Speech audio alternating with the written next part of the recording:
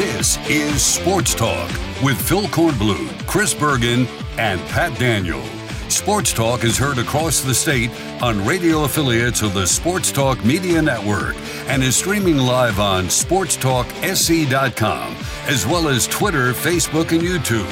The South Carolina Education Lottery lucky number to call in is 888-898-2525. That's 888-898-2525. Now, here are Phil, Chris, and Pat with tonight's edition of Sports Talk. All right, good evening, everybody. Welcome to Sports Talk here on the Sports Talk Media Network. It's a big Tuesday night of college basketball in the state of South Carolina and outside the state of South Carolina, which is where we are. We're in Winston-Salem, North Carolina, home of the Wake Forest Demon Deacons. We're at the Joel Coliseum, one of my favorite stops along Tobacco Road. This is a beautiful old Coliseum. Not that old. It's not old as in like really old, but it's been around long enough. But it's a beautiful arena. And tonight, Clemson and Wake Forest will do battle. Clemson, of course, leading the ACC. Who would have thought that at the beginning of the basketball season? The Tigers are 15-3, 7-0. Every win right now in the ACC for them is a new record win for them because they've never been 6-0. They've never been 7-0. And they win tonight. For the first time, they'll be 8-0 in ACC play. But they've got a tough challenge tonight. Wake Forest is a good basketball team. Steve Forbes, the head coach, B.J. Mackey, one of the assistants. The Deacons are 13-5, 5-2 in the ACC. So they know this is a big chance for them to gain some ground on the Tigers in ACC play tonight. Should be an excellent ball game. 9 o'clock tip tonight here in Winston-Salem. The game to be televised on the ACC Regional Sports Network.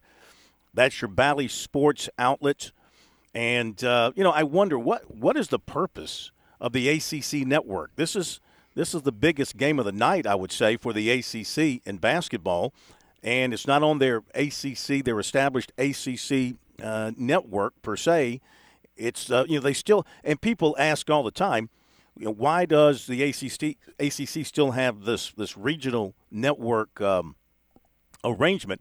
And that's because of the contracts that they had with Fox Sports and those networks that service the area. And then Bally Sports bought that network from Fox Sports, and that contract is still in place. So the ACC is obligated to provide their games to Bally Sports to have on this ACC regional network. But you would think this game would be on the ACC, the major ACC network, the primary network, but it is not. So we're here for this.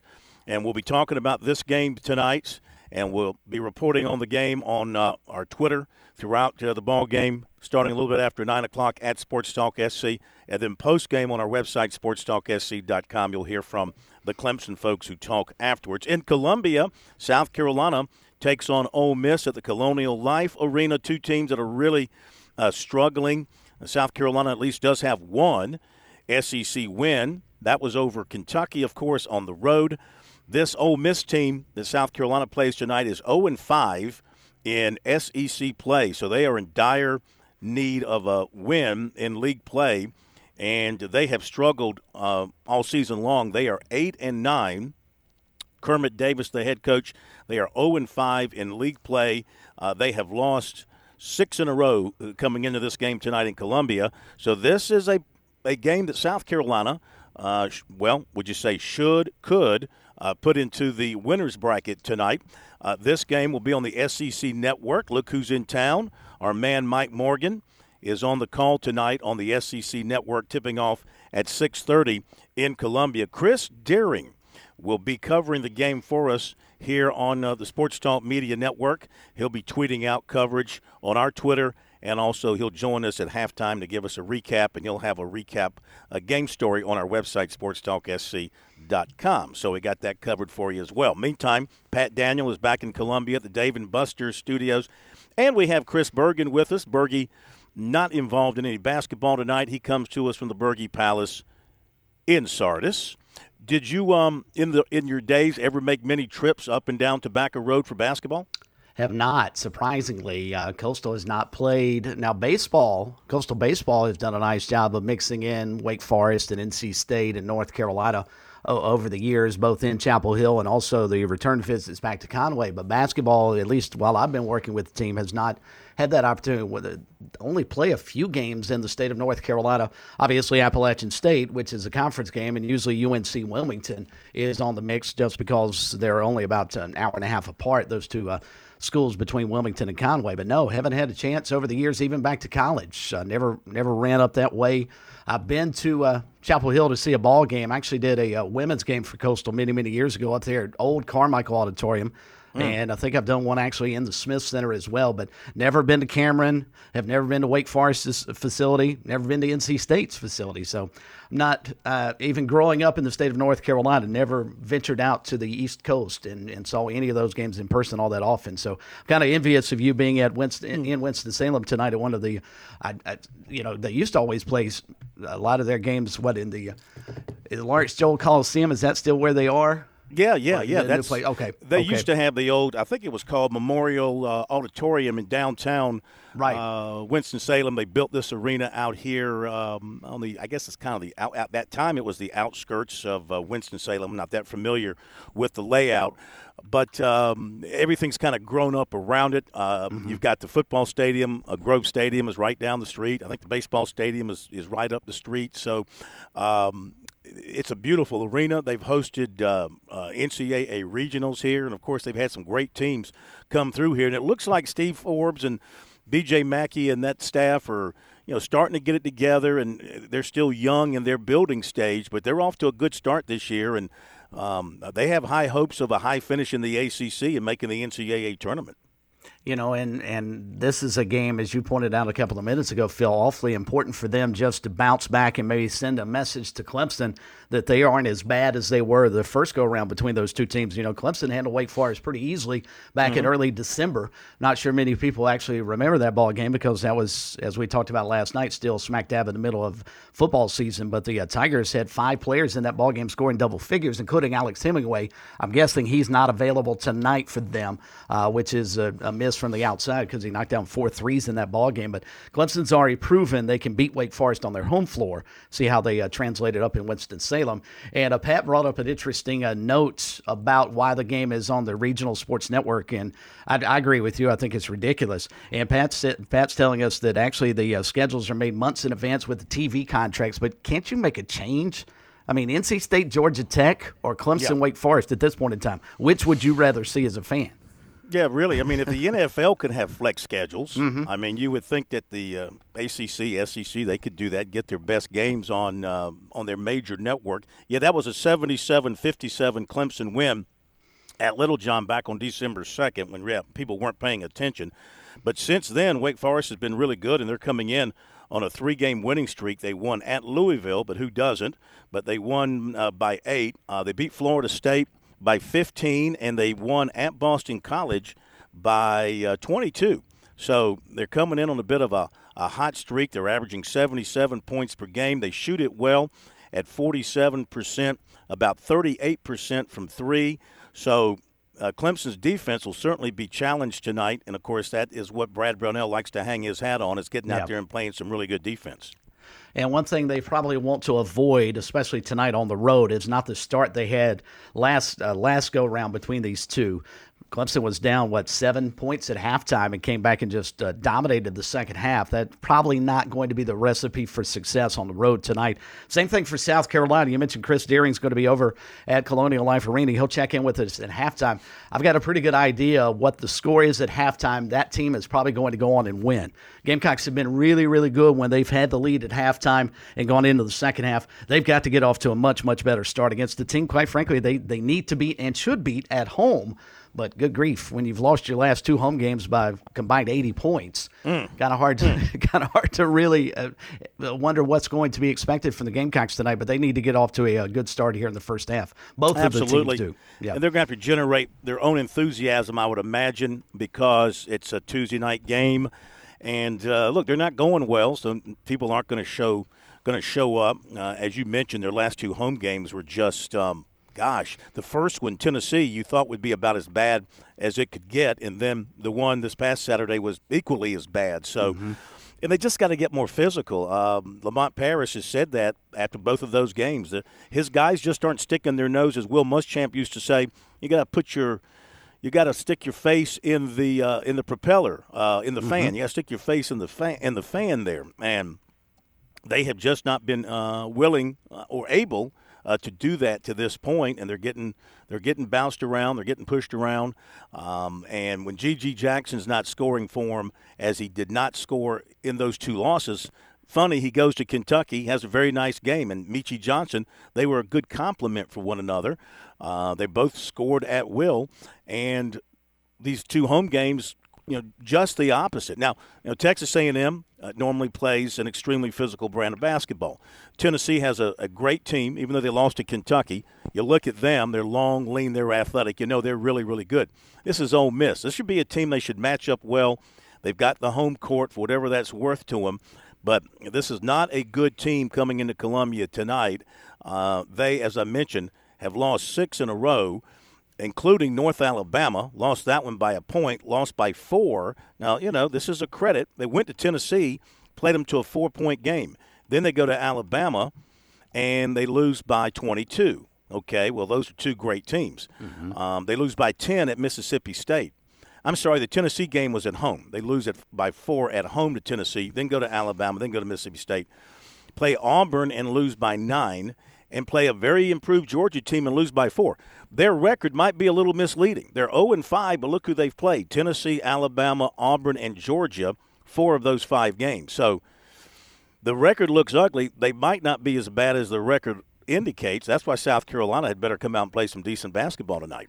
And it would help if Hayden Brown's able to go for them, give them anything off the bench if he's not able to start the ball game tonight. And some of the reports out of Columbia, he is going through pregame warm-ups, but he's got a big wrap on his thigh. You'll remember that's the reason he sat out against Texas A&M. Lamont Paris saying he had a deep thigh bruise. They need him because he was asked, Lamont Paris was in the postgame, who's the guy that sort of matches up and is physical and will give you that kind of energy? Who's the guy? And actually, I think John Whittle asked him, who are the guys? And basically, Lamont Paris said, well, Hayden Brown. And so they need him just for his energy and what he brings to the table. And if they can get anything out of him tonight, I think that'll be a plus for USC. He is listed as a starter tonight at this point. So as long as he doesn't aggravate, I think it's that bruise, right? As long as he doesn't aggravate that, then he should be good to go.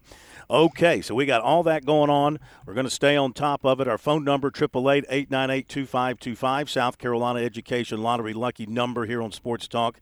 If you would like to join us on the program, and we'll make time and room for your phone calls because we got plenty of time and we got plenty of room. Let me hit on a couple of notes here before we hit our first break, because I know Gamecock fans in particular, you're anxious to know the latest on Trajan Jeffcoat, the defensive end who was hoping to transfer into South Carolina. And things got messed up here somewhere along the lines. And after talking to a couple of sources of my own and then seeing what was written last night by J.C. Sherbert of the Big Spur, and we put out some stuff last night, and we got some new stuff here today. So this is not an academic thing at all. And what we've come to learn today is that efforts are still ongoing today to get him into school, to get him accepted. And this might have to go all the way up to the president to get it done. And they have until midnight tonight, I'm told, because today was the last day to be in classes to, I guess, be able to get your grades for this semester. So I'm told you they've got until midnight tonight to see if they can get it resolved. And from what I'm told, this all dates back to an issue in his early years at Missouri.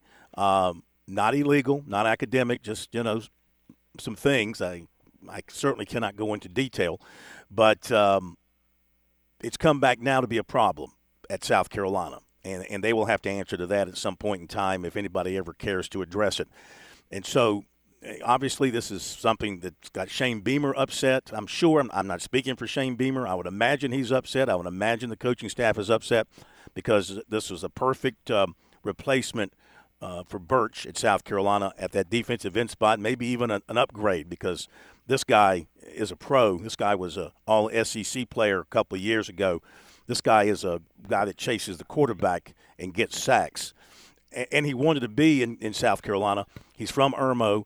I was told that he actually, and this is something we have to point out this day and age, what he was going to make NIL-wise at South Carolina was going to be less than what he was going to make at Missouri, but he was happy to take it because he wanted to be in Columbia. He wanted to play his last year back close to home and with the Gamecocks. So that situation, it looks kind of dire for South Carolina from that standpoint. But, again, I'm told they're still working on it, and they're trying to get it done if they can here by sometime tonight. In the meantime, Beamer put out another commitment alert late last night during the Buccaneers-Cowboys football game. He puts out a commitment alert for the 23 class, and not sure yet who that is. I don't believe anybody's come forward to claim it. It is not Elijah Caldwell from Northwestern, the wide receiver. I spoke with him this afternoon. It was not him. He said he is taking an official visit to South Carolina this weekend after taking one to NC State this past weekend.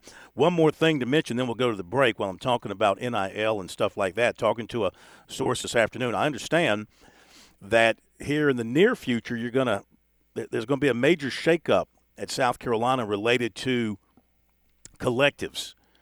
And I'm not privy to go into great detail, but there is a major shakeup coming from that standpoint, and a major new effort is going to be launched to take South Carolina from the collective standpoint up to a much higher level.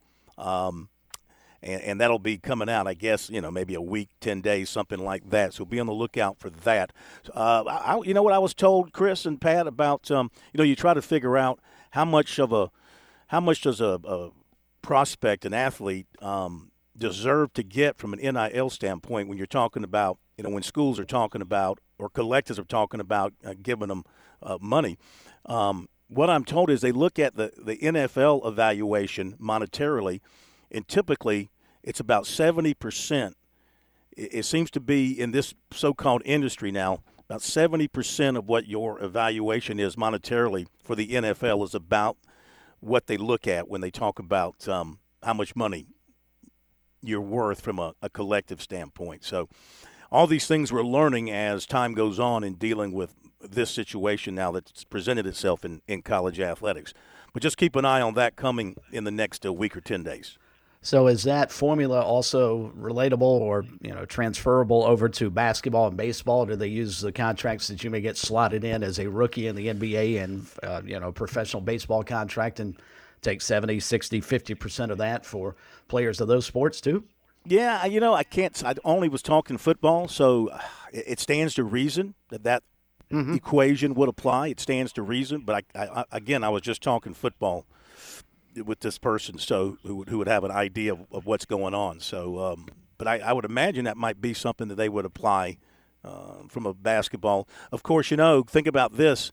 When it comes to the and maybe you can correct me, maybe Pat can correct me, when you're talking about what a lottery pick makes in the NBA versus what a first-rounder makes in the NFL when their initial contracts, don't the NBA guys do a whole lot better, the lottery picks, in terms of their guaranteed money in the first round?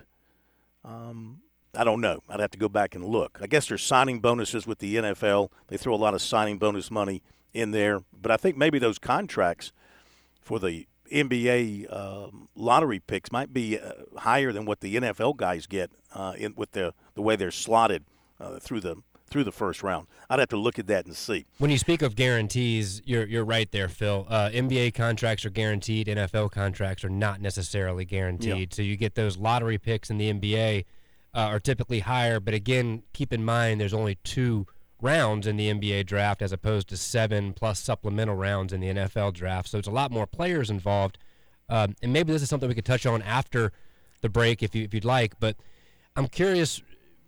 You and I spoke off air the other night about, in particular, Spencer Rattler and and again, this is hypothetical. I don't believe we have any of this factual, but if he was seeking compensation via NIL in order to return to South Carolina as opposed to going to the NFL, I would be curious to know how that goes along with his NFL draft grade. And what I mean is, and again, please correct me if I'm wrong, but weren't the figures that you had been told by some sources somewhere in the $5 million range, give or take?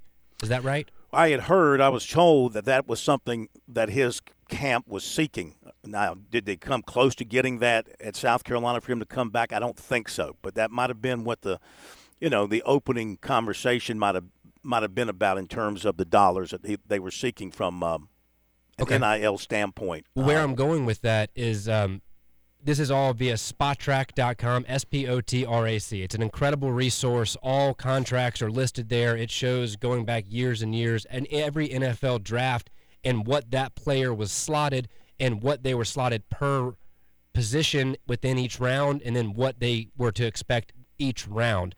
And where I'm going with this is in the 2022 draft, $5 million was the expected total value of rookie contracts for quarterbacks. So I'm wondering if that means that we could extrapolate from that Spencer Rattler's draft grade was somewhere around the third round, because that is what his proposed value would have been in the draft, would be somewhere around $5 million. So it would seem logical to me, if I'm a player deciding between going to the draft or coming back, well, if I'm expected to go, I'm getting graded around the third round, and I would then expect to get somewhere around $5 million. Well, if you want me to come back, I expect to see similar or comparable value. And I just can't help but wonder if maybe that's what some of these players are looking at, is we have the data now to show where in the draft you're taken, what value you expect to get.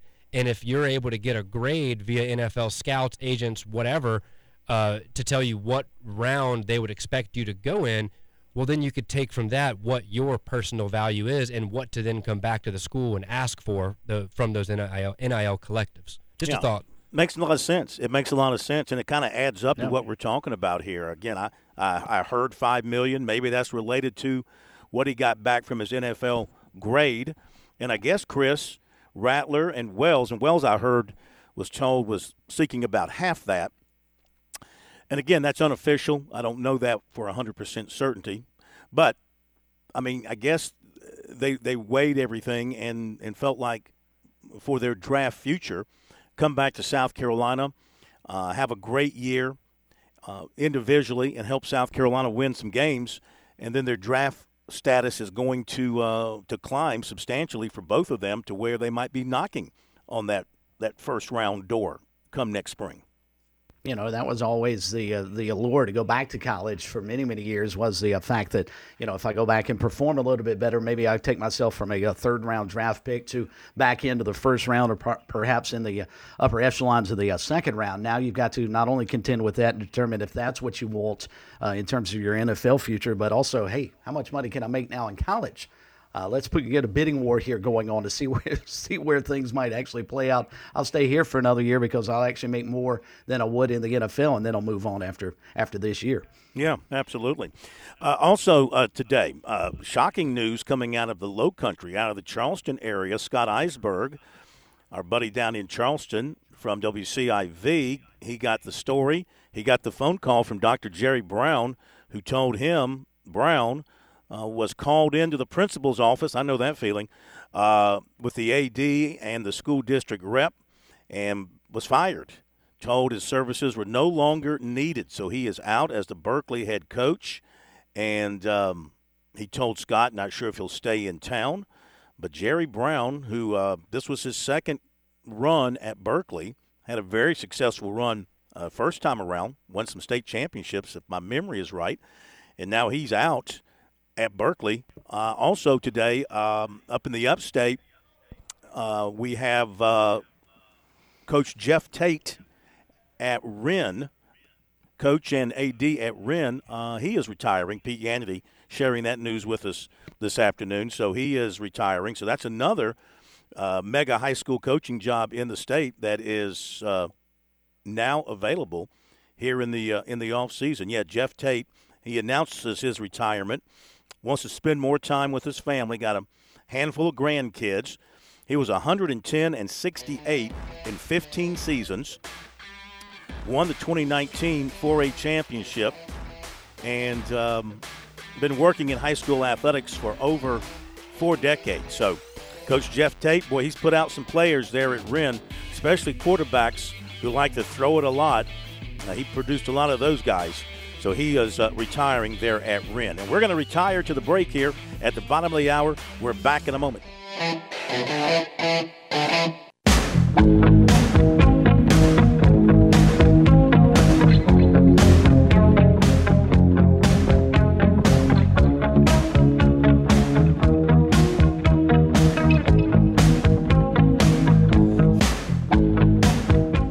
Hey, I wonder if Bobby Bentley would jump into one of these open jobs. How about that, Chris? You think wow, the legendary Burns coach might, because he's looking for a job if he wants to coach again, since he was on that South Florida staff that got let go. And, you got the Wren job is open. That's up in his neck of the woods. That's not, he could, I don't know where he still has property, where he still has a home or whatever, but you got the Wren job, you got the Berkeley job, and there are others open around the state. In fact, I think he was interested in the West Side job before Brian Lane, is a former Burns quarterback who came over from Clover, took that job. The Clover job, I think, is open. So I wonder if he'll jump into one of these spots. Well, especially Wren seems to be sort of mouthwatering for him because they play the style of football he coaches. Yeah. Sling it all over the lot and get a good quarterback that can move it up and down the field and score 70 points a game. So Wren, that's an interesting thought. I've not thought about Bobby Bentley returning to high school football in our state, but good grief, he's had tremendous success over the years. And I would think Wren might make some sense if he wants to get back into the business. Yeah, just thinking out loud about that. Okay, welcome back into Sports Talk here on this Tuesday night. Phil Kornblut here at the Joel Coliseum in Winston-Salem, which is basically empty right now. Of course, it'll be – I imagine they'll have a good crowd here tonight for this one. Two good teams. And, of course, you've got the ACC leader in Clemson coming in here tonight. And Wake Forest, I would think, would sense that they have a chance to knock off the Tigers and hand them their first league defeat and get some revenge for that 20-point loss at Clemson on December 2nd. You're right, Chris. That was a game that Wake actually led in the second half, and then Clemson turned it on, and, boy, they put together a big run and put the Demon Deacons away. Meantime, over at the Colonial Life Arena, stop me if you've heard this before, a slow start for South Carolina. Ole Miss has jumped up 12-4 on the Gamecocks.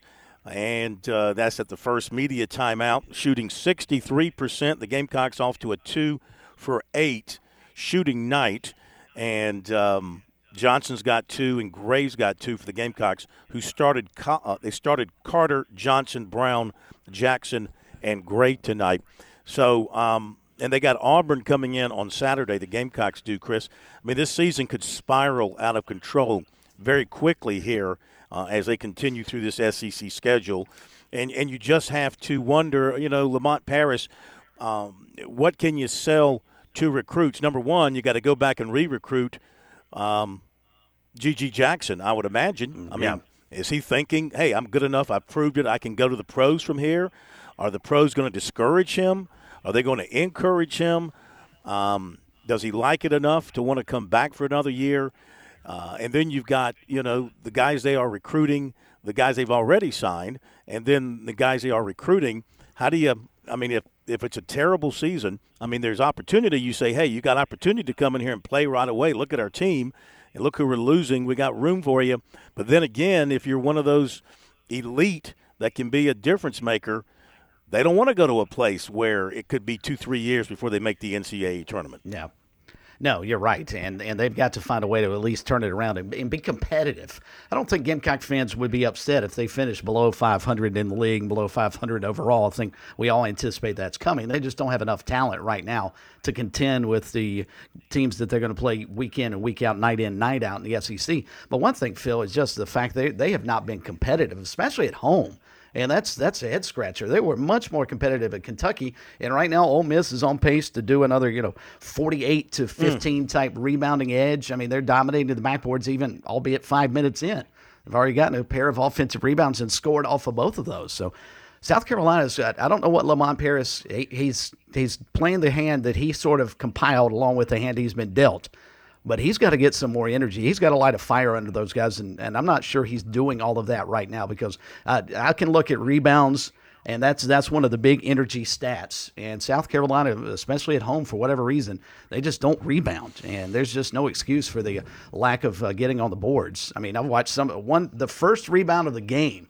Ole Miss won the tap, and their first shot they missed. Ball came out to about the foul line, and the Ole Miss guys just outran USC's defenders to get to the loose ball. Mm-hmm. It wasn't a situation where they didn't box out. They just didn't go get the ball. Their SEC numbers are abysmal. So the Gamecocks in SEC play only as a team, they're shooting 39% overall. They are shooting 31% from three. Now, they are shooting free throws well. They just don't get to the line. They're 39 of 50 from the foul line. That's 78%. But that's not many free throws. They are being out-rebounded. You touched on this, Chris. They're being out-rebounded by 16 boards a game in SEC play, 42 to 26.8. All right, make that 15 rebounds per game. 15 rebounds per game, you're getting out-rebounded. They're being outscored in SEC play by 21 points per game. And that includes the Kentucky win. Yeah. Yeah, I mean – Sadly. It is terribly one-sided for them in SEC play, and I mean, look, they got flamethrowers behind the backboards here at Winston-Salem. How about that? I just saw, they got these little flame-throwing things that go off behind the backboard. That's pretty cool. I was wondering during the break, it sounded like there was a concert going on up there. Well, they were testing the sound system, and it works. I'm happy to tell them the sound system works just fine. And, it's you mentioned the old arena here. Back in the days when South Carolina was a great program and was winning in the ACC, and, of course, they were at war with everybody in the ACC. I mean, at war. And I'm sorry for the people of today who did not have the chance to enjoy, as a fan, those days in athletics, because that period between – I'm just going to say 69 to 72, maybe going back to 68 to 72. Those 5 years, those 5 seasons in basketball were awesome. I mean, just absolutely awesome. The hate between, South Carolina and the entire ACC, and then internally, of course, the Tobacco Road schools hated each other, but they all ganged up against South Carolina, and they hated Maryland, but Maryland hated South Carolina. And so it was – every stop along the way was an absolute war. And I can remember, this is no lie, they played at the old, I guess it was a Memorial Gym. I guess it was on the Wake Forest campus. And I can remember listening to the radio, Bob Fulton doing the broadcast. This is no joke. And I guess it was the senior year for Owens and Roach and Reebok, and Joyce, I guess, would have been a junior. I think he was a year behind. No, he was with them. No, he was a year. Riker was a year behind. Anyway, that great team. And they were playing at Wake Forest, and it was late in the year, and the Gamecocks were, beating everybody. Place was packed, about 8,000. And in the pregame, not the announcement, before they announced the teams in the pregame, they had this is Bob Fulton's description. I'll never forget it.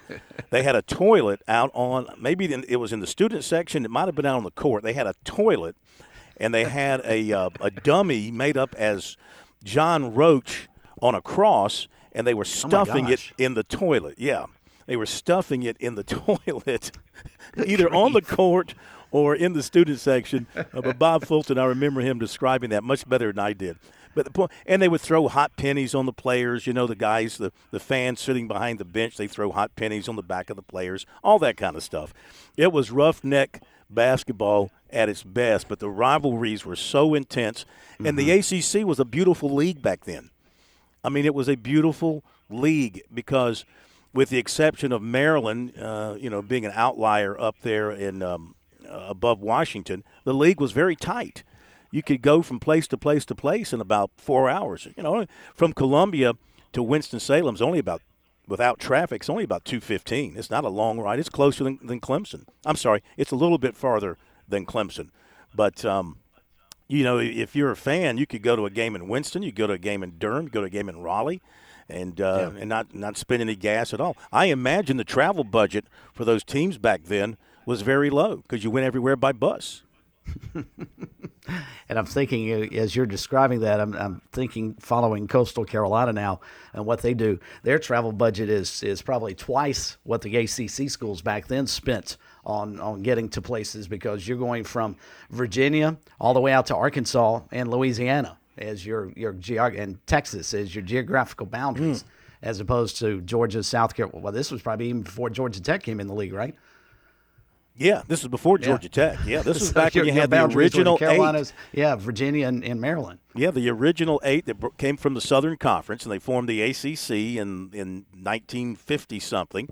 And it was just a fun, from a travel standpoint and a competitive standpoint and a rivalry standpoint, it was a lot of fun. And, of course, it's nowhere near the same now. None of the leagues. And I'm sure folks who grew up following the SEC kind of felt the same way about their league. Because think about it. I mean, you had Florida, Georgia, Alabama, and Mississippi, and the state of Louisiana. Those were the states that made up the SEC, and I guess Kentucky. I guess Kentucky was the northernmost state. Kentucky, Tennessee. Then you work your way to Alabama, Louisiana, Mississippi, Florida, and Georgia. Those were the states that made up the SEC before expansion, right? And, you know, it's maybe a little bit of a trek from, say, Gainesville to Lexington. But otherwise, you know, it was a pretty tight drive through there. So, yeah, we've messed all that up with this expansion for football playoff purposes and television purposes. We've really kind of killed that feeling of a tight-knit unit that we'll never have again. It'll never be that way again in college athletics. It's a shame. And I'll throw one other conference in there, Phil. There's probably thinking the exact same thing.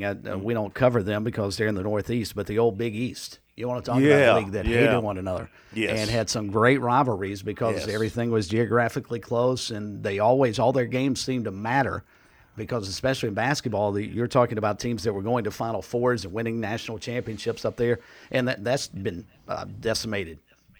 Absolutely. That was a fantastic basketball league, one of the best in the country during its day. All right, Ole Miss is up 17-14 on the Gamecocks at the under 12. So the Gamecocks are playing a little bit better. They're up to 46% shooting. Jackson's got 4. Carter's got 5. Wright's got 3. So the Gamecocks have hit a couple of three-pointers. They haven't gotten to the foul line yet. They're being out-rebounded 7-5. They have not turned it over yet, so that's to their credit. They have forced 2 turnovers. We're going to hit the break here on Sports Talk and come back with more as we get you ready for Clemson and Wake Forest here later on. Keep an eye on South Carolina and Ole Miss. We got recruiting coming up for you as well in a little bit. We can take your phone calls if you want to join us. 888-898-2525.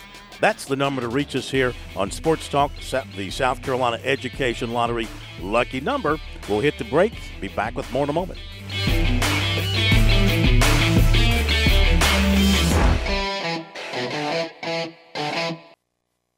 Hi, I'm Jim Corbett. I've been an attorney for more than 30 years. There's one thing I've learned about injury cases. It's you need the personal touch. You need the lawyer to get to know you and describe your damages. You don't want a case manager talking to an insurance company and then talking to you and then talking to maybe to a lawyer with limited experience at the last minute to try to settle a case. I talk to you. I find out what your case is about. Jim at JimCorbettAttorney.com. Jim at JimCorbettAttorney.com for your injury cases.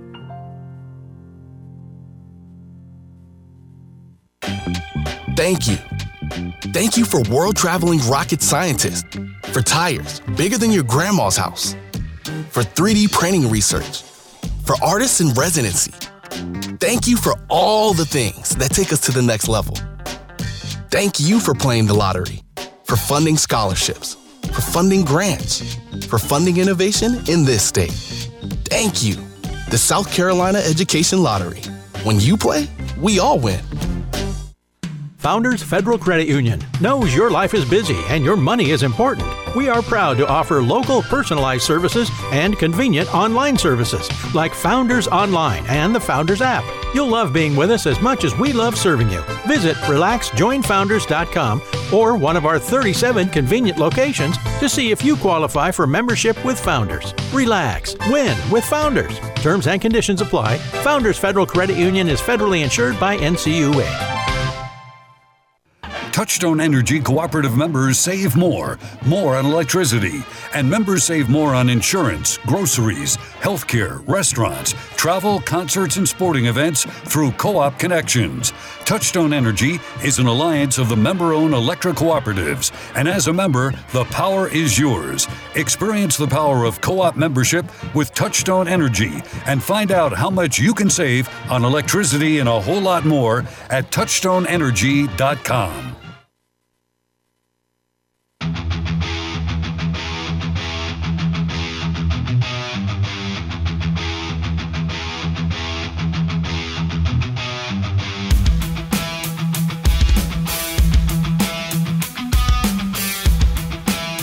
We're back here in Winston-Salem, Joel Coliseum. Our phone number, 888-898-2525, South Carolina Education Lottery lucky number. And since 2002, more than $999 million in lottery proceeds have been used to support K-12 programs in South Carolina. Learn more about the lottery's impact at scheducationlottery.com/educationwins, and playing for fun is a win for education. Pat tells us that he's gotten the confirmation that Alex Hemingway is out again tonight for Clemson, so they'll miss his outside shooting. That plantar fasciitis is a hard thing to get over. It just takes complete rest, and I'm sure you can aggravate it easily, and they're doing the best they can to bring him along, but he's not ready to go yet. Phil, one more note on that as well. Just in case, I don't believe we had mentioned it yet, Clemson point guard Chase Hunter will also be out tonight, and he's the second leading scorer for the Tigers with 14 points per game and 4.3 assists. He hurt his foot in the win over Duke and is not going to play tonight. It's being reported that Josh Beadle will be starting in his place. Wow. Now, Beadle played well in the win over Duke in limited minutes, but that hurts. Hunter's been the guy running that offense and has done a great job. He's an aggressive point guard. He's not afraid to look for his shot. He's not afraid to attack the rim. He distributes well. That's a big loss, and he plays good defense. So that is a significant loss for Clemson. So that's two potential starters out for them tonight. So we'll see how they handle that. Let me pass along a few other notes of interest from Furman. Businessman and philanthropist Ravenel B. Curry III has pledged $10 million for renovations to Timmons Arena. Wow. The gift is the largest in Furman athletics history. Be the cornerstone of a $40 million project. They keep renovating Timmons because they built it wrong for basketball. I mean, it was built like for concerts more than and I don't know what else, but it wasn't built primarily for basketball. And now, I guess to avoid building another arena for basketball or moving downtown and playing downtown, you don't want to do that because you got a nice on-campus facility. It's a beautiful building from the outside, but inside, it was not built with basketball totally in mind, and they're trying to fix that problem. USC's Aaliyah Boston, the SEC Player of the Week, after a pair of great performances back-to-back 20-point SEC games, and first time in her career she had done that, and she averaged a double-double of 20.5 and 10.5. USC is ranked 23rd in the preseason poll by D1 Baseball. So, excuse me, Gamecocks getting a little more respect in this preseason than last year when they weren't ranked. And LSU gets the nod at number 1, followed by Tennessee, Stanford, Ole Miss, and Texas. Chris, jump in with your NFL question. Well, I was going to do that, but I wanted to circle back to the baseball for just a second. That's the first of, 5 or 6 preseason polls will come out, and one of them, I guarantee, will have the Gamecocks ranked about 40th, and then there will be one that probably has them ranked inside the top 15. Yeah. Because the preseason, as bad as preseason football and basketball polls are, I'm not sure there's a worse preseason grouping of polls than in college baseball. Let me mention, now that I'm back, with kind of a voice, Wake Forest is number 6. They were 41-19-1 last year. Florida is 7, Arkansas is 8, Oklahoma is 9, and Vanderbilt is 10. So you got, you have LSU, Tennessee, Ole Miss, Texas A&M. That's 4. Florida 5, Arkansas 6, You got 7 of the top 10 are SEC schools. Wow. How tough is that league going to be this year, you know? All right, so before we get back to what you were going to say about football, let me finish what I was doing here. We have Heisman odds from Bet Online. Heisman odds. Drake May is 5-1. So South Carolina will see him in the opener. Caleb Williams is 6-1. Jordan Travis is 10-1. That's your guy in the ACC, perhaps, but Cade Klubnik is 25-1. That'll be a great matchup whenever they play. Spencer Rattler is at 40-1. DJ Uiagalelei is 50-1. Will Shipley is 66-1, and Arch Manning, and I'm just picking some out here. This is not in any order. Right. Arch Manning is 75-1 going into his freshman year before he's even thrown a college pass. The net rankings going into tonight's game, so the College of Charleston has the best net ranking in the state at 42 after their win yesterday. Clemson comes in at 49. Furman is at 127. Wofford is 218. Charleston Southern is 253. Coastal is 263. Winthrop 266. South Carolina 270. Upstate 272. Citadel 312. South Carolina State 338. And Presbyterian at 344.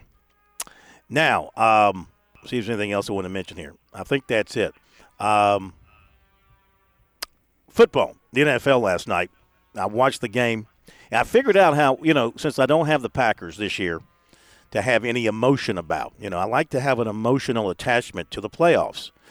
I mean, it's nice not to have one because I'm not tied down to my television. I don't have to rearrange the weekend for when the Packers are playing. All right, I'm free. I'm loose. I'm free, and I'm not, hollering at people. I'm much friendlier, I think, this time of year than I normally am. But I have found a way to get myself involved, and that is my Revenge and Avenge tour. So I'm looking at the games, and, for example, I'll use last night. Now, I hate the Cowboys, right?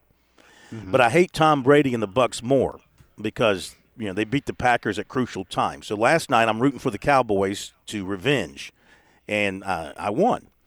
So now I got the 49ers taking on the Cowboys. Now, I hate them both, but I will root for the Cowboys again because I need to get revenge on the 49ers for knocking us out of the playoffs last year. So that's going to be another Revenge and Avenge game. I'll go for the Cowboys. You see where I'm going here? So if you're a team that has hurt my team, then I will be rooting against you. Eventually, I will go against the Cowboys just out of pure principle.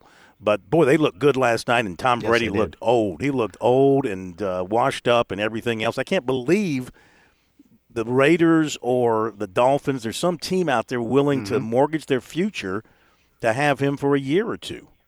Well, and that brings up the question I was going to pose to you two guys, and you can mull over it during the top of the hour break. But since you brought Tom Brady up off his 66 attempts last night and 2 touchdowns and a bad interception at the wrong time that they didn't need, who is more likely to return next season, Tom Brady or Aaron Rodgers?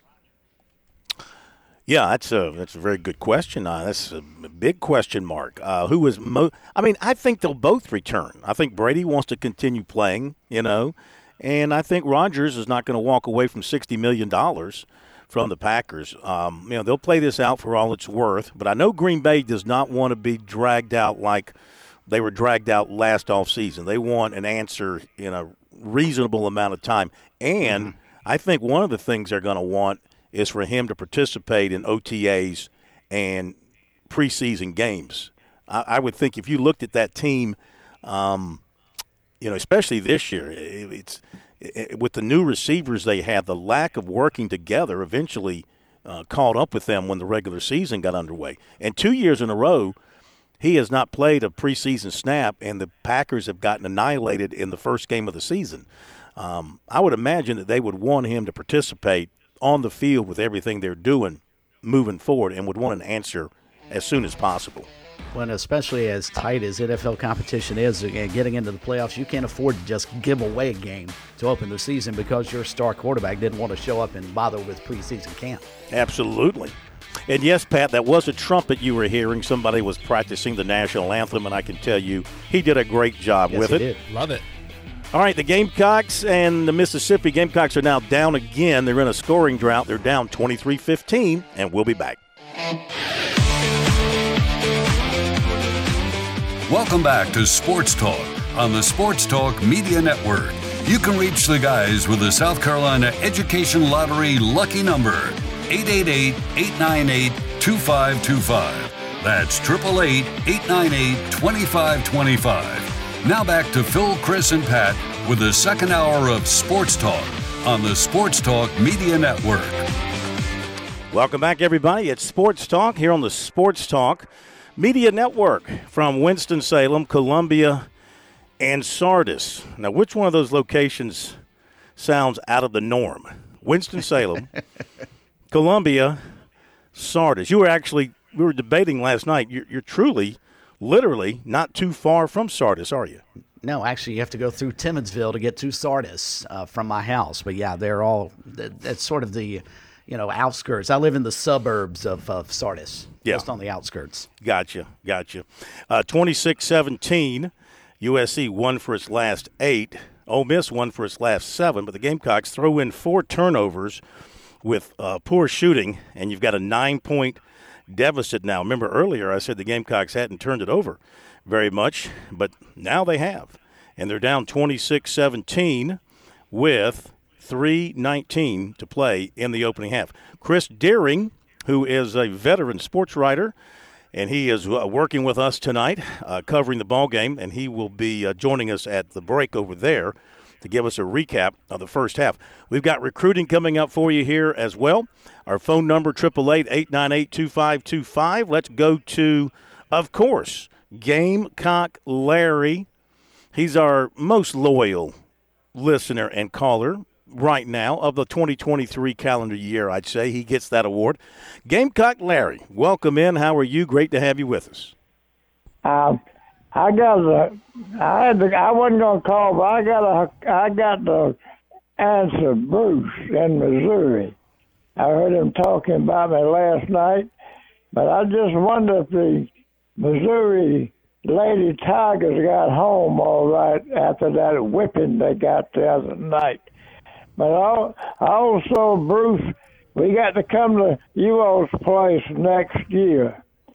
But your coach, he has got a losing record overall. He's got a losing record in the SEC. And they came down here and they beat us last year. And when he got home, he got a $2.5 million raise. I guess he got it for beating the Gamecocks 3 years in a row.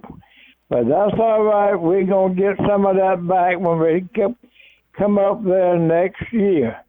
And that's about all I got to say. I just want to answer Bruce. I don't mind you talking about the Gamecocks, but I'm going to talk back at you. Go Gamecocks. Talk to you later. Go Gamecocks. Love all y'all. All right. Thank you, Gamecock Larry. Yeah, Gamecock Larry, he's always got to have somebody to be mad at when he calls the show. Sometimes it's Tiger Bryan. Now it's Bruce from Missouri. Anything related to Clemson. But, yeah, the Gamecocks now, they got over several humps last year. They got over the Kentucky hump. They got over the Texas A&M hump. They got over the Tennessee hump. They got over the Clemson hump. Now they got to get over the Missouri hump next year out there in Columbia, Missouri. Yeah, I just hate to mention to Gamecock Larry that his ire is probably pointed in the wrong direction. If memory serves, Bruce is actually a Clemson fan, and that's why he called in last night. He's not a Missouri fan. He just happens to live there now. Yeah. Guilty by connection, I guess. Once you move into the Show Me State, I guess you have to turn into a Tigers fan. I guess. Guilt by association. Okay, thank you, Gamecock Larry. Always good hearing from you.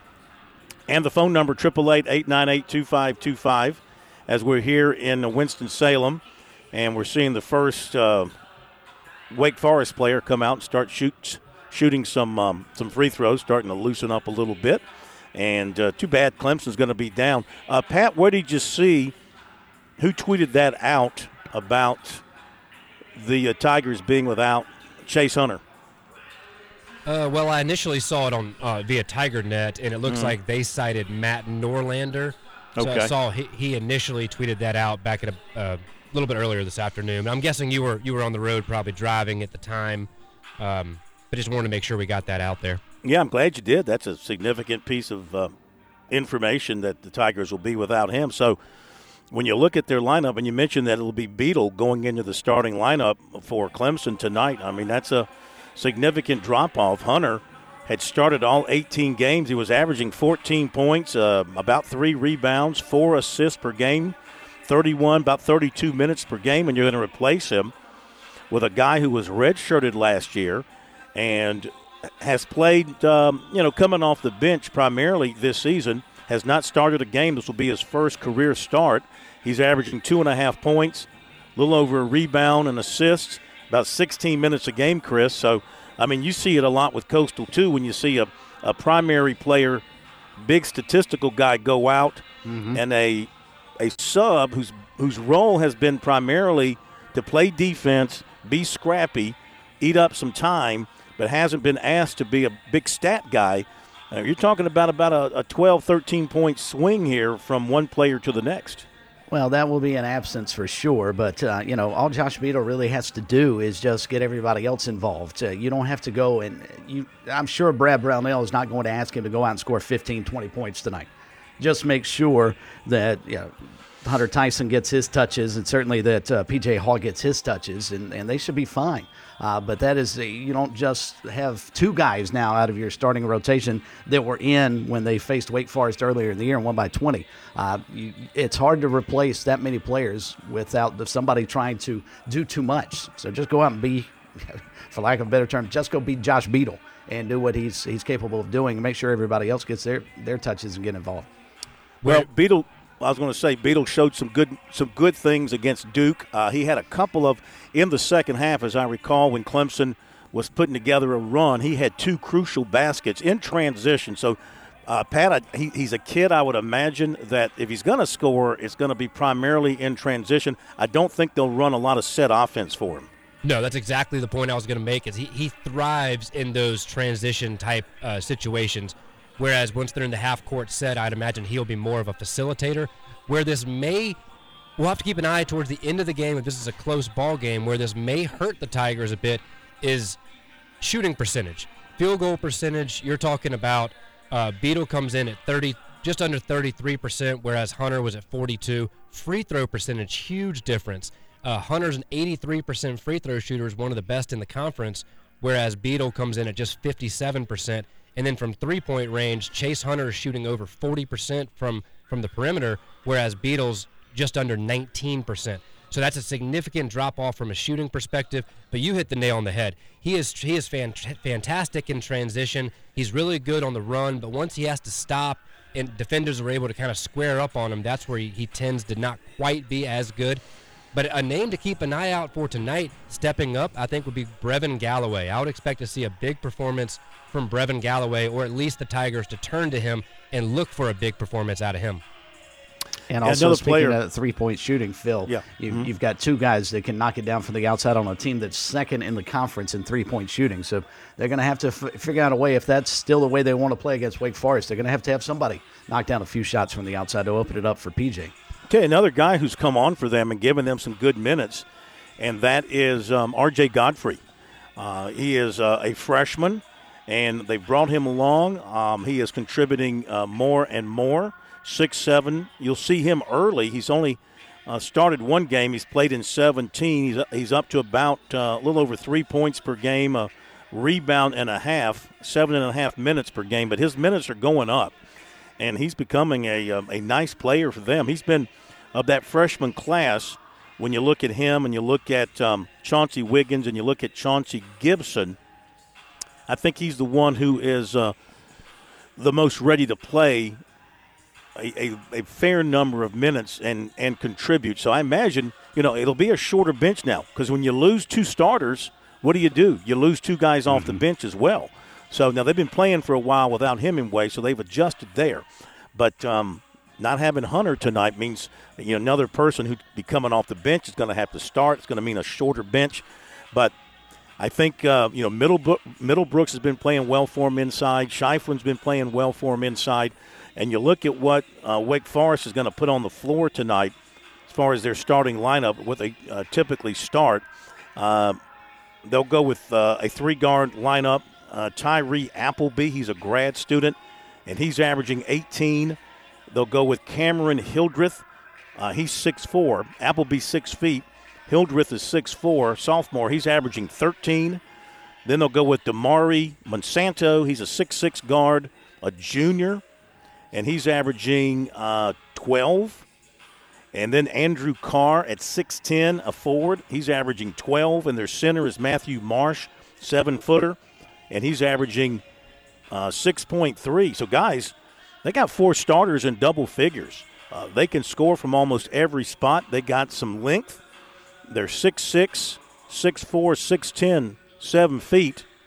And now, again, Clemson beat this club by 20 at home, but it was tight in the second half. That's why I think, especially with Hunter out now, it's going to be a really tight ball game tonight. Clemson's going to have to really maybe play over its head even more to win this game on the road.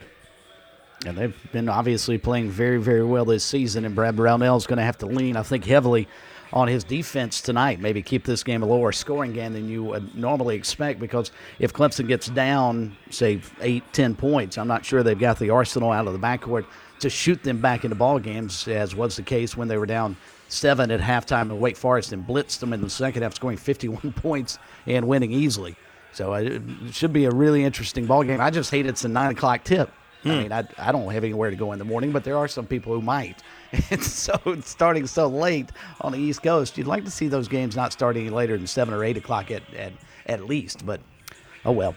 TV doesn't care about you. Yes, they doesn't care about me. How about this stretch for Wake? They've won 3 in a row. They got Clemson tonight. They got Virginia here on Saturday. Then they go to Pitt. Then a game at NC State here. And then they go to Duke. So the rest of their January is pretty exciting.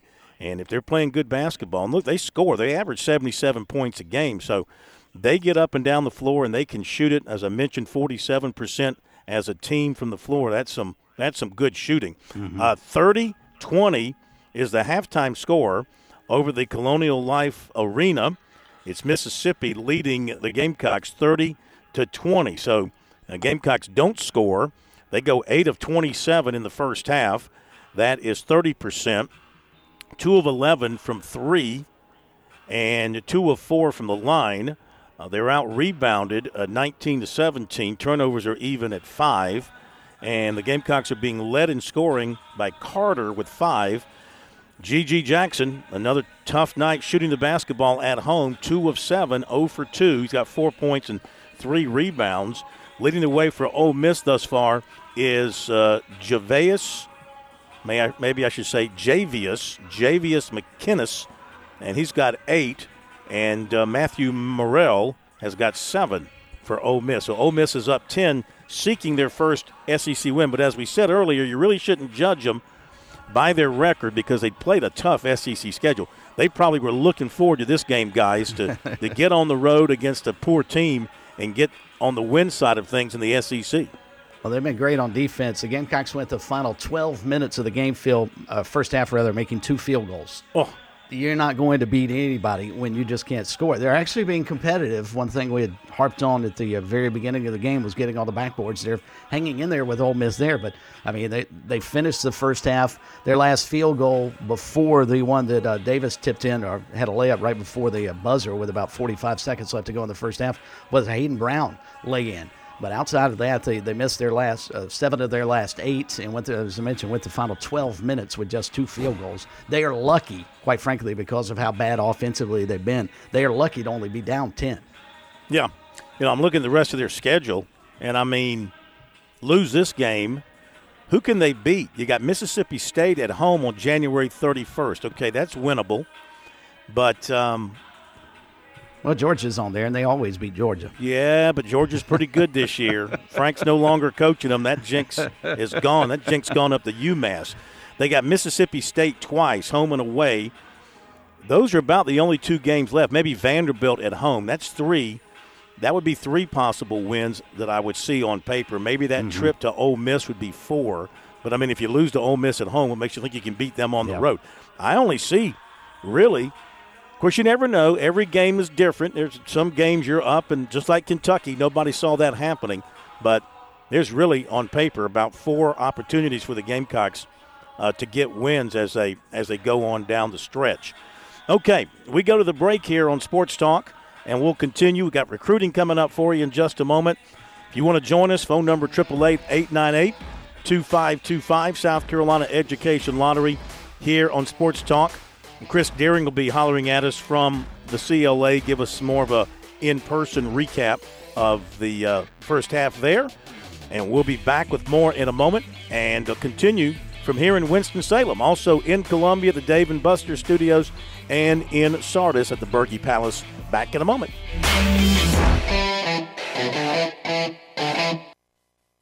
Touchstone Energy Cooperative members save more on electricity, and members save more on insurance, groceries, healthcare, restaurants, travel, concerts, and sporting events through Co-op Connections. Touchstone Energy is an alliance of the member-owned electric cooperatives, and as a member, the power is yours. Experience the power of co-op membership with Touchstone Energy and find out how much you can save on electricity and a whole lot more at touchstoneenergy.com. When your day calls for some winning, why not watch your favorite football team at Dave & Buster's? We've got massive HD TVs and hundreds of the hottest new games. Sip from our chef-crafted cocktail menu with exclusive drinks such as the Strawberry Watermelon Margarita or Dangerous Waters. Cheer on the team with Cantina Nachos or wings featuring one of our 12 wing flavors. When your day calls for some winning, it's time for Dave & Buster's, where you can watch the games and play the games. Locations in Greenville, Columbia, and Myrtle Beach. Life. It has its ups and downs. Sometimes it's little things like hitting every red light or dropping your cell phone. Maybe it's the bills, rent, or pressure at work. But when it comes to the South Carolina Education Lottery, you should never feel like playing will solve everything. The lottery is a game. It's played for fun. So set a dollar amount. Expect not to win and make sure responsibilities, family, friends, and work come first. Visit playresponsiblysc.com.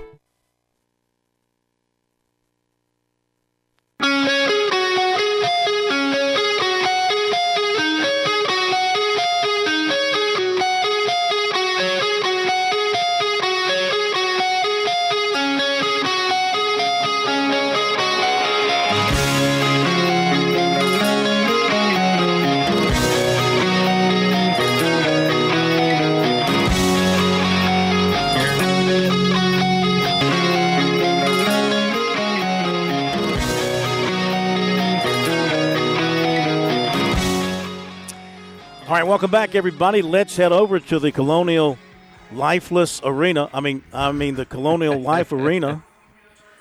And it's not lifeless when the women play, I'll tell you that.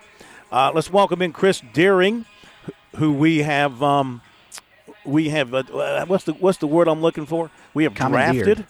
We have drafted. Recruited, whatever you want to call it. We gave him an NIL offer he couldn't refuse. And Chris, a veteran, of course, of sports writing in Columbia with the State. He's with the Prep Red Zone. He's with us on our Friday night shows, and now he's going to help us out on Sports Talk to cover various games that we're not able to get to because we only have so many people, right? And we appreciate it very much. And you're seeing, once again, a poor outing by the Gamecocks in that first half. Well, yeah, there's basketball being played here tonight at Colonial Life Arena, but I don't know how good it is by either team. Yeah. The Rebels lead 30-20 at halftime. Ole Miss came into this game one of the worst three-point shooting teams in the country, and they've hit 5 in the first half, shooting a little 38% from long range, and that's really giving them the lead. That's the difference in the ball game. South Carolina, on the other hand, is shooting 29.6%. Don't really have a lot going offensively. I only had two field goals the last 12 minutes of the half. So just a really slow start to the Gamecocks, which we've seen time and time again here at the CLA. Yes. It's It's a broken record for them from that standpoint. What is Ole Miss doing defensively that's giving the Gamecocks problems, or is it just that's just the way they are? I think that's just the way they are. It's not anything they're doing. I mean, the rebounding battle was pretty close. It's even almost at the half. It's just South Carolina's not knocking down shots. They're 2 of 11 from long range, 8 for 27 overall. And like I said, you only made 2 field goals in the last 12 minutes of the half. That's not a good showing. No, it's not. Are the Gamecocks able to get good looks offensively and just not knock them down, or are they having a hard time working their offense and finding some room to shoot? I think they've had some good looks. They've only got 5 turnovers at this point, I believe. So it's not like they're turning the ball over and not getting shots up, not getting many second chance opportunities, but they are getting shots off. I call it the Michi effect. He's taking some, out near the logo at midcourt like he likes to do, but at Kentucky, he knocked those shots down. So I guess he's got the green light to shoot from anywhere. But they're just not falling tonight. I think Chico Carter's got 1 3. Jacoby Wright's hit another one. And outside of that, they've come up empty from three-point land. I thought the Gamecocks have trailed most of the way. They got it back to 18-15 on a big dunk by Gigi Jackson. And I thought that might, start a good run for them. But they weren't able to capitalize on that, and Ole Miss was led most of the first half. Much of a crowd on hand for this game? The answer to that would be no. I tweeted out a picture right at tip, and it's a midweek game. It's a little rainy here in Columbia on Tuesday afternoon, and just not many people coming out. Maybe the most disappointing thing if I'm a South Carolina player or, with the athletic department or whatever, is the turnout for the students. Not many students. They got some on the half court, on the midcourt where they place them, but the end zones are pretty empty, and I think that would be a really disappointment for any student athlete to come out and play in front of that, and for the administration to see that on a Tuesday night. Plus, you got high school basketball taking place all over the place too. So, I mean, it's just when your team's not going well and you're forced to play a game at 6:30 in a place like Columbia, this is what you're going to get. Yeah, I mean, you think about it. I mean, back-to-back games at home, they've lost by 40-plus points. So I don't think a lot of excitement is there. And I would think, it's sort of funny when I was driving down here, I saw more students walking away from the Colonial Life Arena than walking towards the Colonial Life Arena. And Phil, you and I have both been around long enough to see that we've seen that the other direction before. Yes. And so it was sort of just odd to see that tonight as I was driving in. Yes. Well, thank you, sir. Appreciate the updates. Remind everybody to follow along on our Twitter as you tweet things out here in the second half at Sports Talk SC, and read your post-game story on our website, sportstalksc.com. We thank you very much. Yes, sir. Thank you. Y'all have a great night. You too. Thanks, Chris. All right, there you go. Another Chris. We got too many Chris's in the operation. Chris Popular name. Deering. Chris, but he's right. Deering. I can understand, and I hate to criticize fans because, as we talked before, you do what you feel is proper with your money, and it's entertainment, and everybody's got probably a less amount of disposable income than we've had in the past. But the students have no excuse for not getting out there and supporting their school. And that's a shame. I realize they're not playing really good basketball, but you could actually be a factor, especially the students could be a factor in the game. And it's not as if you get all these opportunities to see them play at home. There aren't all that many opportunities throughout the basketball season. You should be there. And that's I get Chris's point about that. I'm sure the USC administration is disappointed with the student turnout for tonight. Well, you can't make them come. And, I mean, the only thing that attracts fans, students or otherwise, is winning. And that's just the bottom line. And this is a dreadful basketball team. I hate to say it. You don't like to put those kind of words out there. But it's a dreadful basketball team that, as we look at them game in, game out, as I went over the schedule earlier, there is not much hope for this team. Maybe on a given night, like up at Kentucky. I don't know what in the world happened that night. But that's going to be an outlier, I think, for this team to have that kind of performance against that team in that arena. I just don't see many wins the rest of the way. And they're not competitive. That's the other thing. Right. It's not like they're losing at the buzzer, losing by 3 or 4. At home, they're getting annihilated. So it's just not good, and people aren't going to go look at a bad product. That's the bottom line. We'll come back with a great product, and that is the recruiting report for you tonight. That's coming up next here on Sports Talk. Be right back.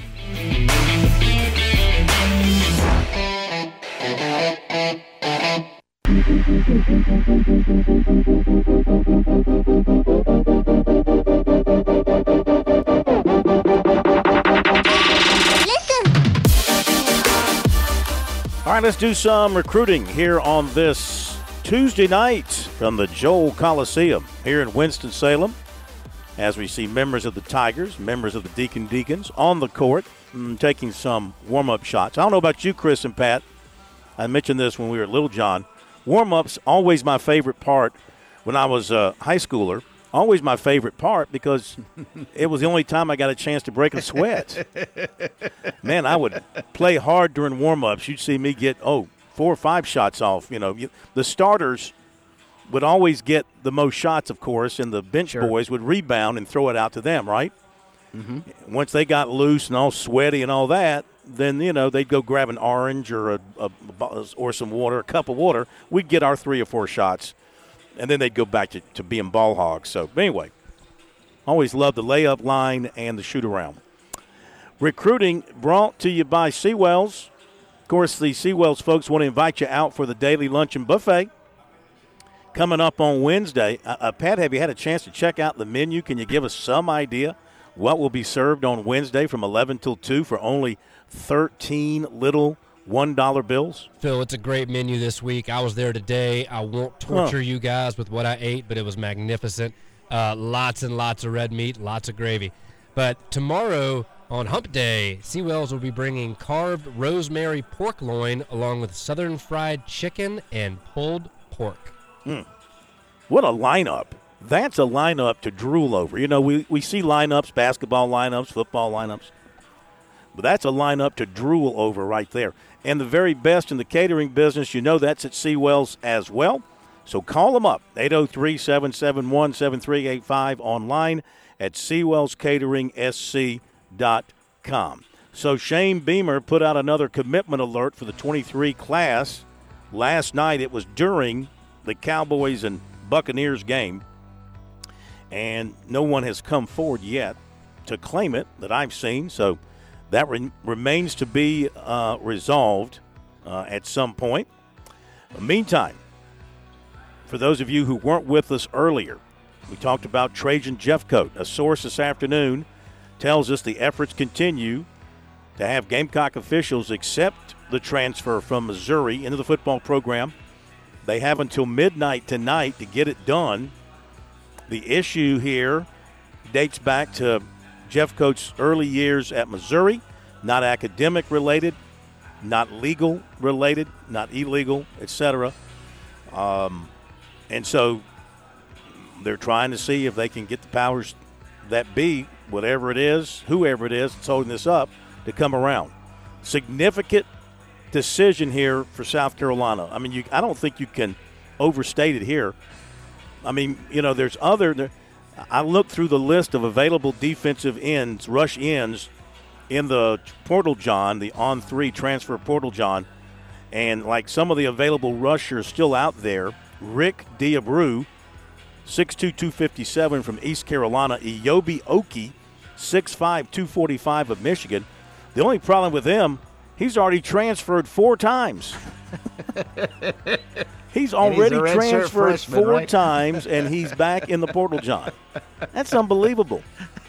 And then there's Quinn Williams, 6'2", 240 of Georgia Southern. The point is, those are some of the guys who are still available in the Portal John. This guy would fit in perfectly at South Carolina if they could make it happen. Now, running back Chris Davis, 5'11", 165, and his teammate, defensive end Jamonta Waller, 6'2", 225. They both plan to be at USC for the Junior Day on Saturday. Davis tells us that Montario Hardesty came down and checked him out in December, been in touch ever since.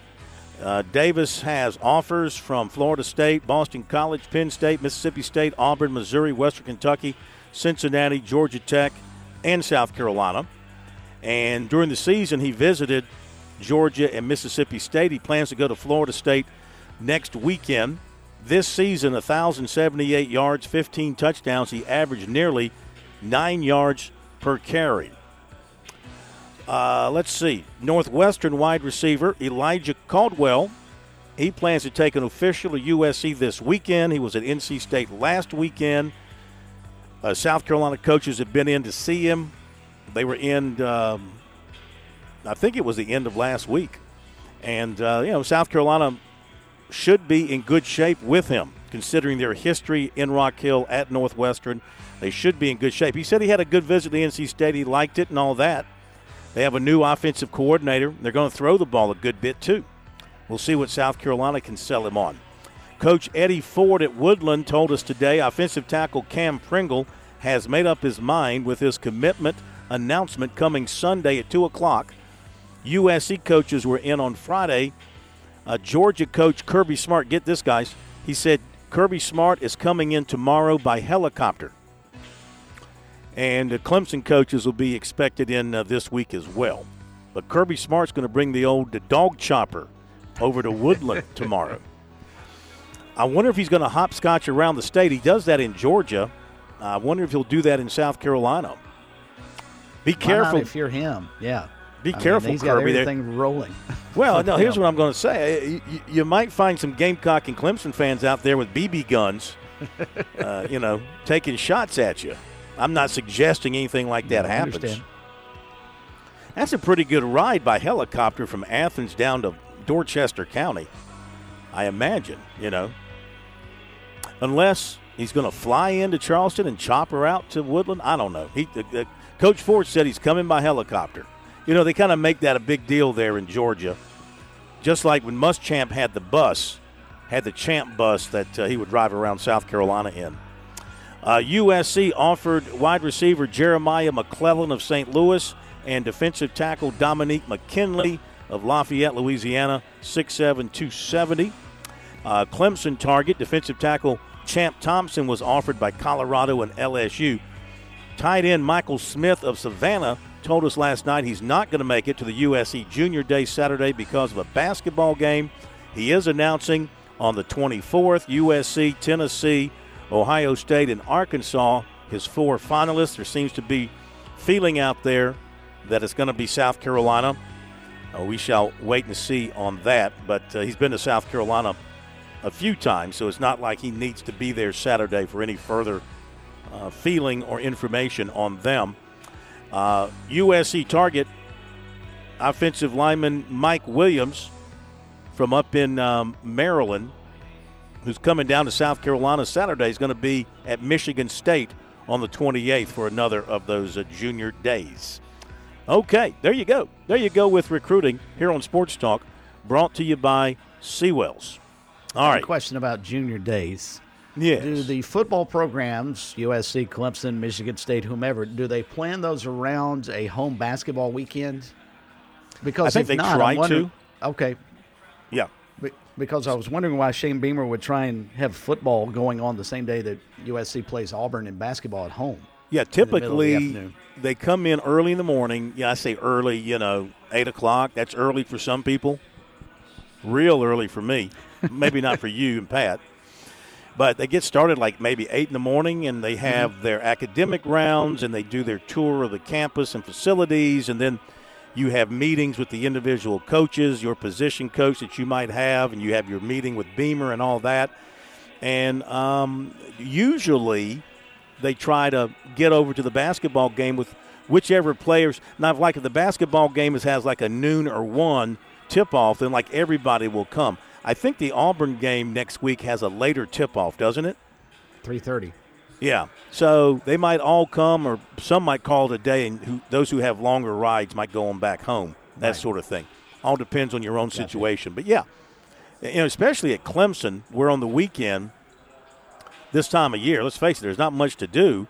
They love to have a home basketball game. Mm-hmm. In fact, of course, they used to make a big deal out of it.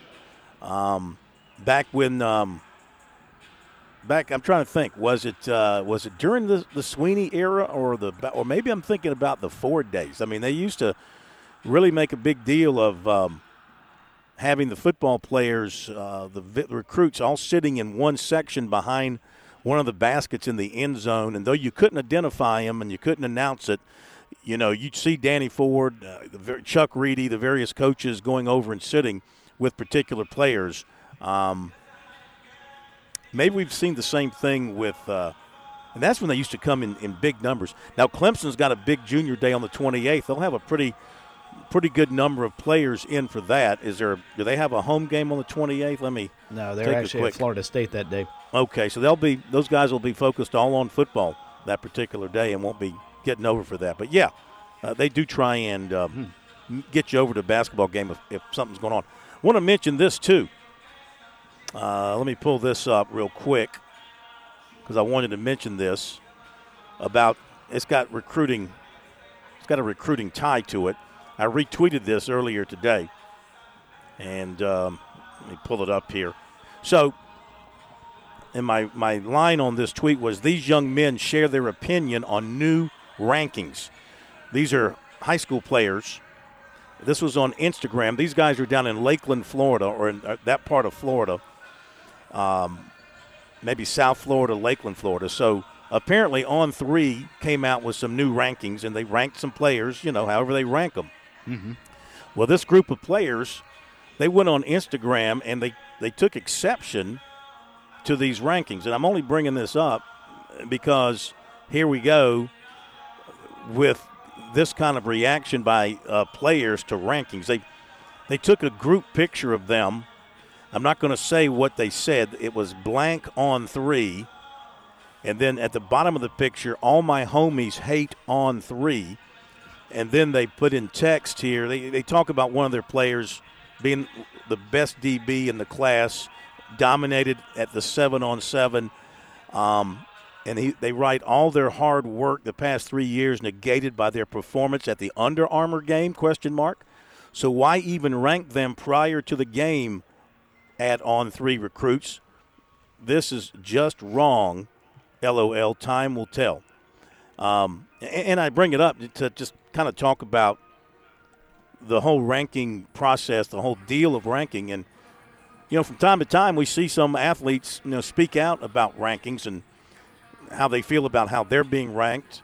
Obviously, they have their own opinion about themselves, but also how the rankers are influenced with how they rank players. Maybe it's something they see in an all-star game setting. Maybe I know they get pressure from college recruiters to rank guys certain ways. And I just, when a group of players, Chris and Pat, react publicly like this to rankings, I think that's part of today's landscape when it comes to college athletics, but it also kind of shows you the players, I guess, get annoyed with the ranking or with the ranking system or how they are ranked when the ranking doesn't meet what they think they should be ranked. Well, I think it goes back to maybe some NIL money. Maybe they feel like they might get slighted when they come in if they're not a 5-star recruit as opposed to maybe a 4 or 3-star. In the past, it was a situation where if you were ranked low, all right, I'm just going to go out and prove that I'm better than this person or this player or this ranking. Now it's a situation where you're disrespecting me on social media and I'm going to lash back out at you. And I don't think that's the way to do it either way. However, that being said, that's the new era of college athletics, not just football that we're in right now. Pat, you have sent me something about Stetson Bennett. What you got? Well, I was curious if you guys had seen this and would let you then determine whether it was something to mention or not. It just seems like some drama out of Athens. I guess during their celebratory parade for the Bulldogs celebrating their second consecutive national championship, this guy has a check mark on Twitter. I've never heard of him, but his name's Steak Shapiro. He's listed as a founder of Steak Post Shapiro, Atlanta Eats. And I'll tell you, Steak Shapiro, if this is the Steak Shapiro that I know the name, he's a former sportscaster. Yeah. Might still be. He was a big-time, was or still is a big-time sportscaster in the Atlanta market. Steak Shapiro, been around Georgia football for a long, long time. So what you got? Well, he tweeted out today, quote, Stetson Bennett needed someone to tell him to get off his damn phone during a parade and to show some graciousness and appreciation to the fans that were sitting in that stadium. You want to crush the media you think were mean to you, do it in a press conference. #bad moments. And then he went on to say, so one guy is dissing him, Stetson Bennett, on Twitter, and Stetson decides to be a jerk on a day he should be thanking the fans. Not sure where the argument or where his frustration's coming from, but Stetson Bennett, of course, then felt the need to respond, and quite frankly, good for him. He then went on a long response, basically just hushing this guy up, saying, quote, I'm sorry to the fans who felt unappreciated. That couldn't be further from the truth. I was just playing some tunes. I won't read the whole thing, but he basically goes on to explain that he was on his phone because he was in charge of playing the music in that particular vehicle during the parade, and so he was looking at his phone to play music, and went on to just talk about how he was celebrating this day with his teammates and was very cordial and appreciative of all the fans, and just seems like one of those Twitter controversies that's getting stirred up here between I don't know. And he writes down here at the very end, P.S. I don't like you very much, Mr. Steak and Shake Shapiro, but to be fair, I'm not a fan of your work either. And, you know, I'm like, I don't know Steak Shapiro. I don't know what kind of broadcaster he is, if he's one of those yellers and screamers and all that kind of stuff. I have no idea how he does his thing. But, I mean, come on. To call out the most popular person in the state of Georgia right now, is he trying to make his own name for himself once again? What's the purpose? What's the end game here, especially over such a stupid thing? What's the end game he's trying to reach here with this tweet?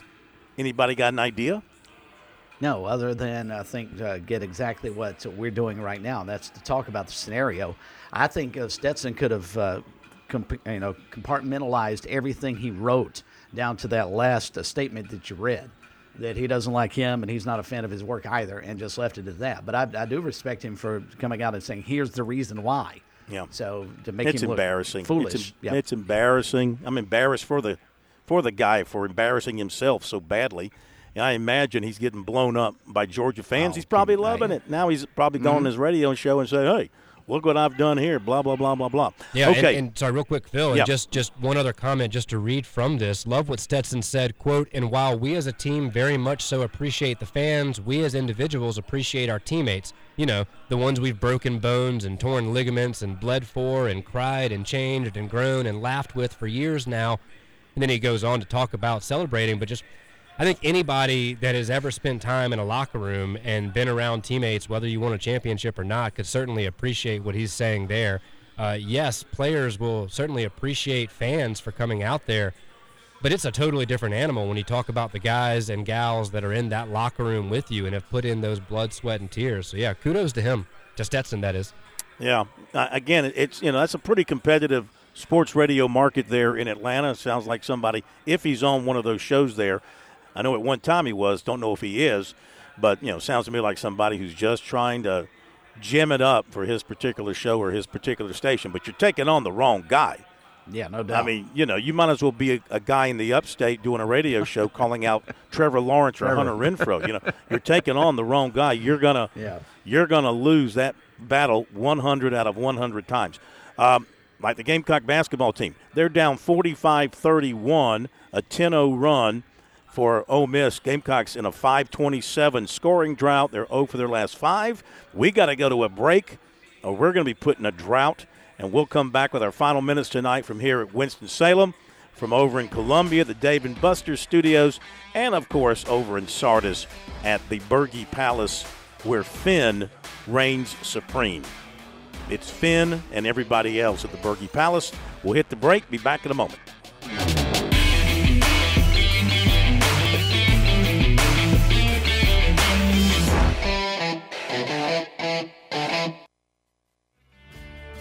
Major Downer here from the South Carolina Department of Natural Resources. Boating season is just around the corner. To make sure that your boat is ready, check your registration sticker and ensure it's current. Find your registration card, make sure your life jackets are in good shape, and check your fire extinguisher as well. For more information on boating or boat titling questions, visit dnr.sc.gov/boating.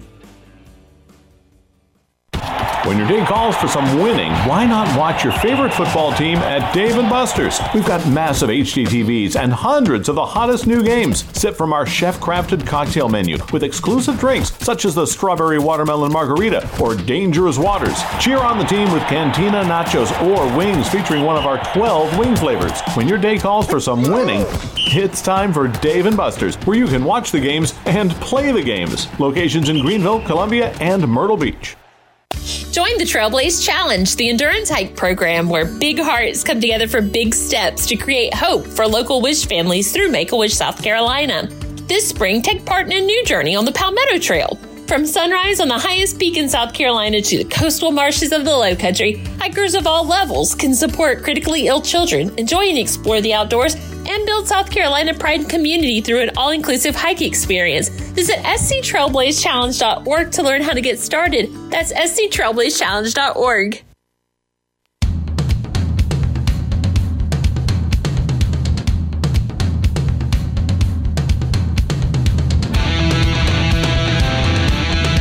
Now, Joe Lunardi put out his new bracket for the NCAA tournament this morning. And as far as the Clemson Tigers go, Tigers getting ready to take on Wake Forest here tonight.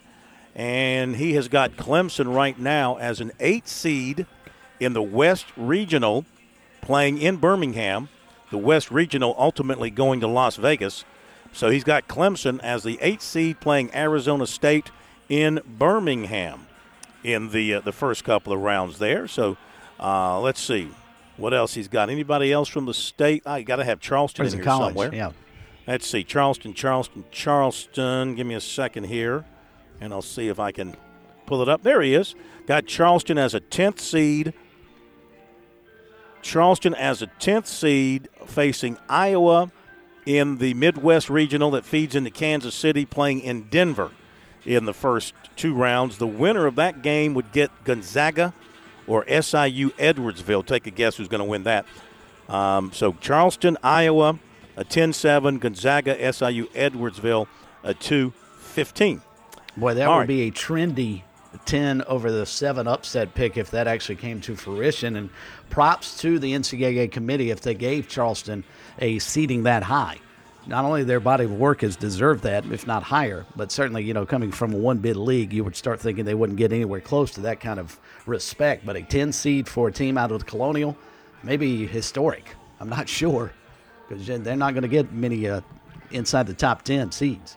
All right, let's update some other games that are going on. We've got Kansas State leading Kansas 42-39.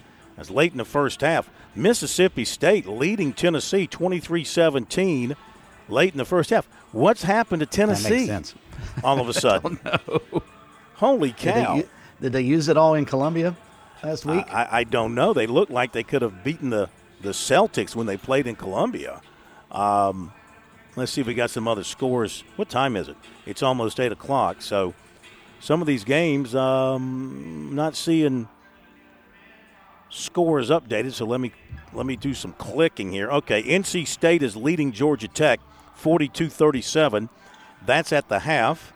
We've got, let's see what else we got playing here tonight. So we got that one. And Boston College is playing North Carolina. Down the road from us, North Carolina is leading Boston College 31-26. That's at the half. I can remember back in the day, well, here's another one, Florida State, Notre Dame. And it's 39-29, Florida State at the half. I remember one time it worked out where all 4 teams on Tobacco Road were at home on the same day. It must have been a Saturday. And I think an intrepid writer from up this way, and the game times were all different. And an intrepid writer from up this way arranged it so he could hit all 4 games. Wow. That's impressive. Yeah, that'd be pretty neat. I guess you would start on one end and work your way towards the other. So you'd start here in Winston, I guess, and then you'd go to Durham, and then you would hit Chapel Hill, and then you'd hit Raleigh on the other side of heading down I-40 going east there. So last update on the Gamecocks, down 10 at the under 8 timeout, 45-35. A reminder, check out our post-game coverage of South Carolina Ole Miss on our website, sportstalksc.com. Follow me here on Twitter tonight for Clemson Wake and our post-game coverage on the website, sportstalksc.com. See you guys back in Columbia tomorrow. Thank you, Chris. Yes, sir. Thank you, Pat. And thank you, everybody, for joining us tonight here on Sports Talk. We'll see you tomorrow night. Have a great evening.